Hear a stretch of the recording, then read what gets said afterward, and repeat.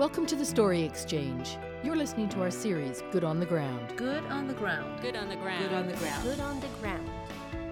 You're listening to Good on the Ground from the Story Exchange, featuring women entrepreneurs making an impact in a world that needs fixing.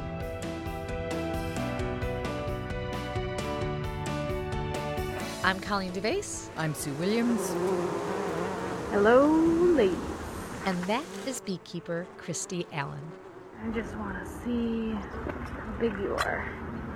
She's outside checking on a hive of honeybees. It's a relatively balmy day in February in snowy Minnesota. Oh, beautiful. Look at all those bees. Every day I get phone calls about, how do I start a beehive? Or I'm really interested in learning about bees. When I started in 2010, we just didn't anticipate the kind of growth, and it's not waning. Kristy's business is called the Beez Kneez, and we headed to Minneapolis to find out more about it. This is not your typical sell honey at the farmer's market type of business. It's really not. No. Kristy's company makes about $200,000 in annual revenue while maintaining environmentally sustainable practices. The Beez Kneez is a local beekeeping organization that is pedal-powered both in honey delivery and honey extraction. We teach intensive beekeeping classes. We rent out our honey house to beekeepers. We sell beekeeping equipment, and we do advocacy and education around bees. Bees, of course, are dying at an alarming rate. Yeah, we need them more than ever. To eat foods like fruit, apples, pears, melon, squash, nuts, coffee. They all require bee pollination.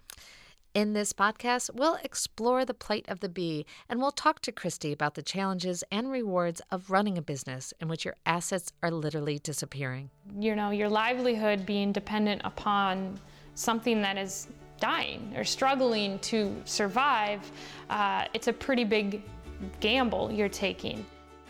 Keep on listening.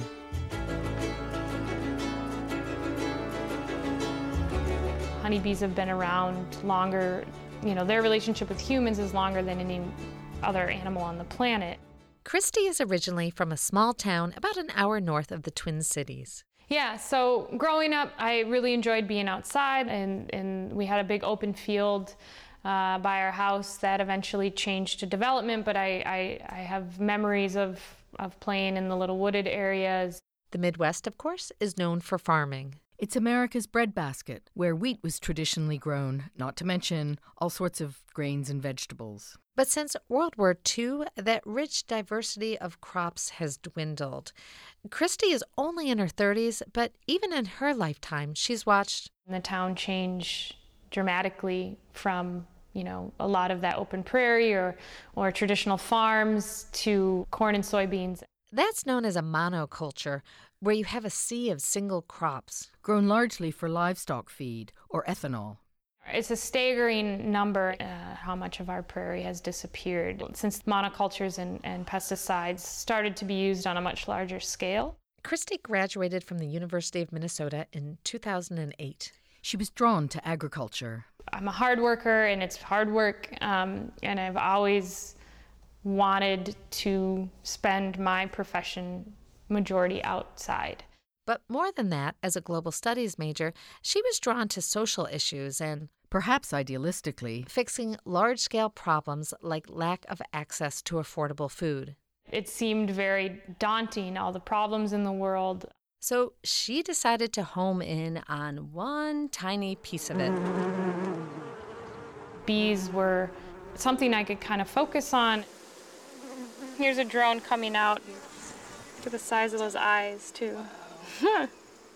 Kristy first learned about the struggles bees were facing when she spent some time after college with the AmeriCorps program, working on farms in Arkansas and Ecuador. Bees pollinate a third of everything that we eat. Without bees, who's going to do that very important pollination work of making those plants reproduce?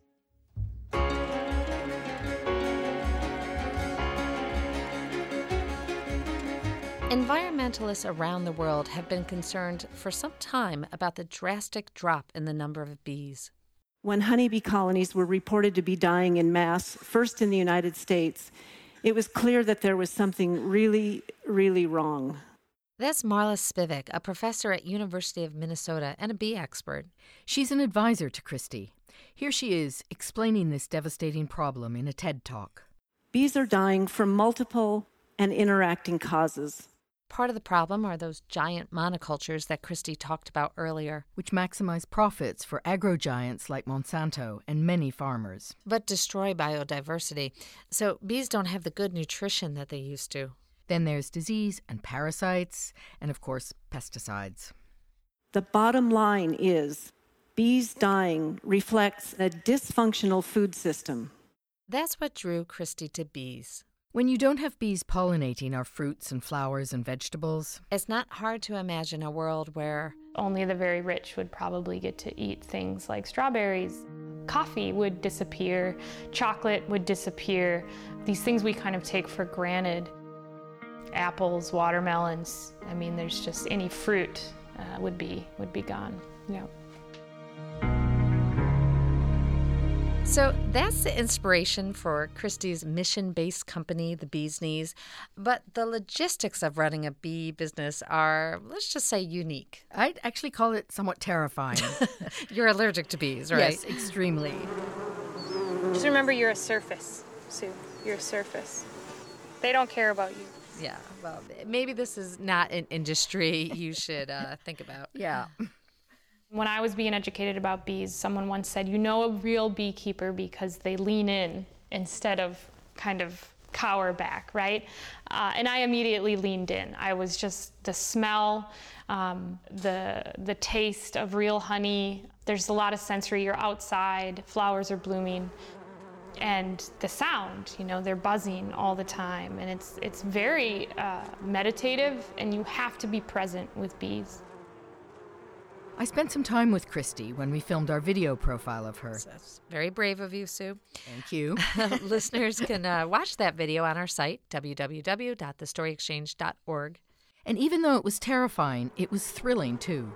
She took us out to some fields where she has about a dozen hives.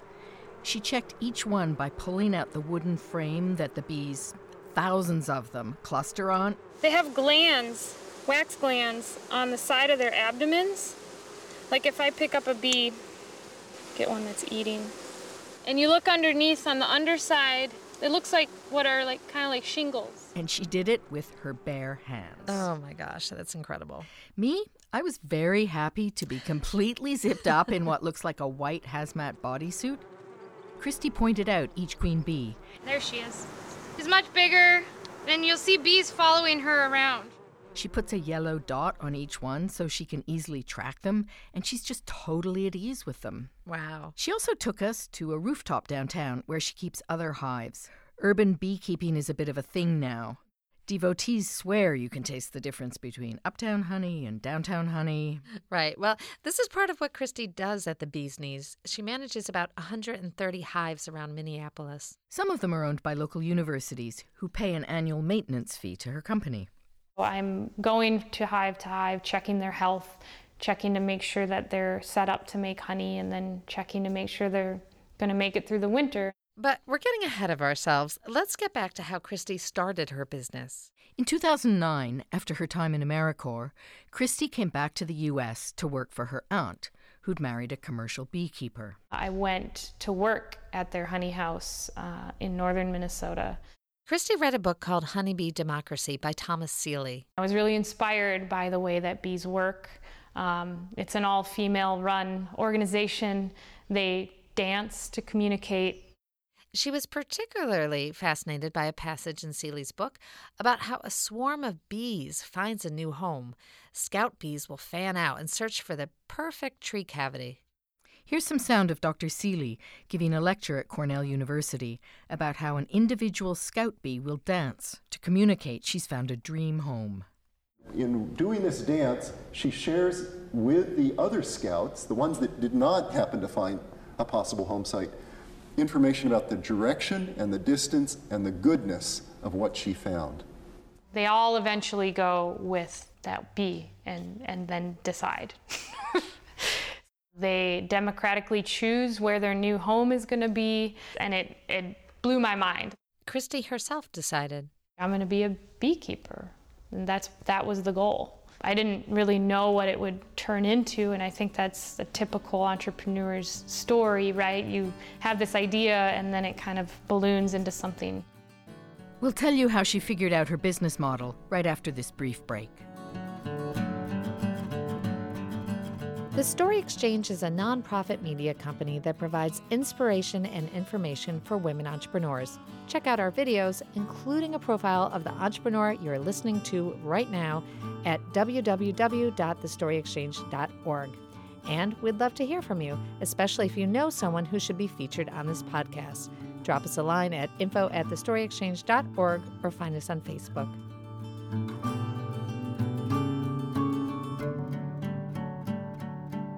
I think the hardest challenge for me was sort of figuring out the model and the financial model. And I mean, as any business owner, that's a perpetual challenge. We've been sharing the story of Kristy Allen, founder of the Beez Kneez. So Kristy is working at her aunt and uncle's honey house. It's called Barbell Bee Ranch. And also bartending at a restaurant. Her aunt asked her if she'd like to sell their honey in Minneapolis. And I was like, oh, that sounds like fun. She had a bike? And I was like, it's close to Halloween. I should paint my bike like a bee and dress up like one and hand out honey samples. And I just went with it. I love this idea.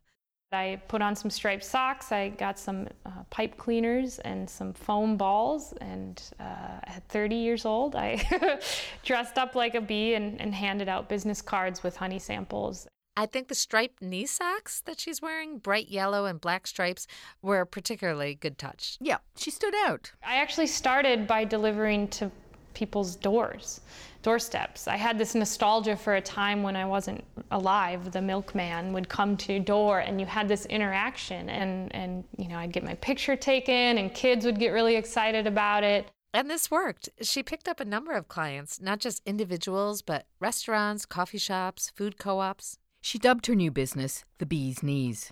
So this is this year's harvest. So it's going to be a little bit different than what he was getting, but it's super delicious and drizzles real nice.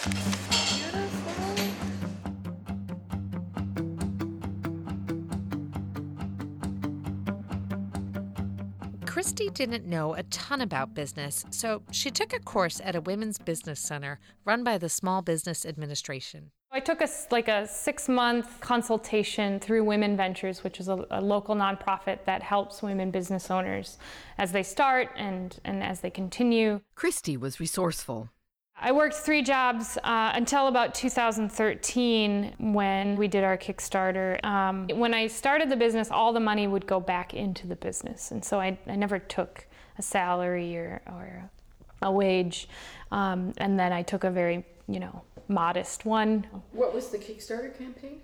The Kickstarter campaign was to open this space, and we raised $40,000. We need a headquarters, a hive of our own. Your Kickstarter donation will help us revive the hive by making the honey house a reality for our community. With the money raised, Kristy turned an old carpet factory, a big concrete box smack in the middle of the Twin Cities, into her honey house. It paid for everything, the ceiling and the floor and the extractors and the sinks and things like that. Mm-hmm. It's a place where hobby beekeepers can come and process their honey. Kristy charges by the hour and handles the cleanup afterwards. It's really rewarding and sticky. Casey, that knife isn't working very well, so I'm going to get you a different one. What's going on with it? It's getting too hot. That shouldn't happen. Today I have about 4 employees that are part-time and 2 of them are seasonal. They manage hives, sell honey, and also teach a 14-week course on beekeeping called Camp Beez Kneez. We charge, around $600 for the course per person, so that's a good chunk of money in the springtime. Last year, they had a wait list for the class. It's been amazing to see the attention around bees and people who want to save the bees by becoming a beekeeper. They build all this wax that's in here. It comes out of their bodies, and then they grab it with their teeth, and then they form perfect hexagons. And they angle them so that stuff doesn't fall out of them. and join them together, right? Like, how can you not love these animals? They're just brilliant.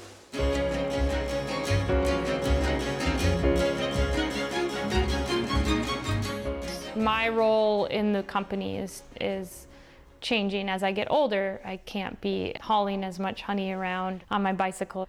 One last thing we wanted to mention is an invention that Kristy has come up with. It's called the Beez Kneez honey cycle. Many beekeepers use a hand crank to extract honey. Kind of like a butter churner that sits on the side of the machine, but it's really awkward to use. Kristy thought there must be a better way. I went to my bike mechanic friend, Carl Storzinger, who's got a brilliant engineer mind, and I said, help me make this pedal powered. And so I literally gave him a 6-pack of beer, and we sat in his garage and just noodled around, like, how can this be the best for the beekeeper? They came up with something that looks like a stationary bike with a giant tank on it. It's used for extracting and filtering honey. While we were there was a young man pedaling away on a bike with a very large circular vat on the front of it. And as he pedaled, honey slowly streamed out of a hole near the bottom and into a large bucket. The cells are now empty, and then the other side still has honey in it, and so we turn them around. It's clear that Kristy's years biking around delivering honey inspired it, and it's great because using your legs is way less tiring than extracting honey by hand. So it only takes really like a minute to 2 minutes to empty one side of the frame. I asked Kristy for an update recently on the Beez Kneez honey cycle. She has sold a few. Each one retails for about $2,000, and she's hoping to raise funds to properly advertise it. Yeah, we're just seeing the potential of the equipment sales. And this year we had a really good year for honey. The weather was just kind of nice for flowers, and so we've been very busy with extractions this year. Kristy hopes her company grows to a point where it can sustain itself and continue to do really good work with community. So if you are not up for starting your own bee business, like Sue, but are concerned about the plight of the bee, Kristy has some advice. We as consumers have a ton of power, and it's the only power we seem to have right now. And so using it wisely, supporting small businesses, small beekeepers, farmers that are growing food in a sustainable manner. That's number one. We thank Kristy for spending time with us. And we thank you for listening. This has been The Story Exchange. Join us next time to hear more stories about innovative and inspirational women doing the things you'd never dream of. Or maybe you would. If you like this podcast, please share on social media or post a review on iTunes. It helps other people find the show. And visit our website at thestoryexchange.org, where you'll find news, videos, and tips for women entrepreneurs. And we'd love to hear from you, especially if you know someone who should be featured on this podcast. Drop us a line at info@thestoryexchange.org or find us on Facebook. Sound editing provided by Nusha Balian. Production coordinator is Christina Kelly. Interview recorded by Sam Shin. Executive producers are Sue Williams and Victoria Wong.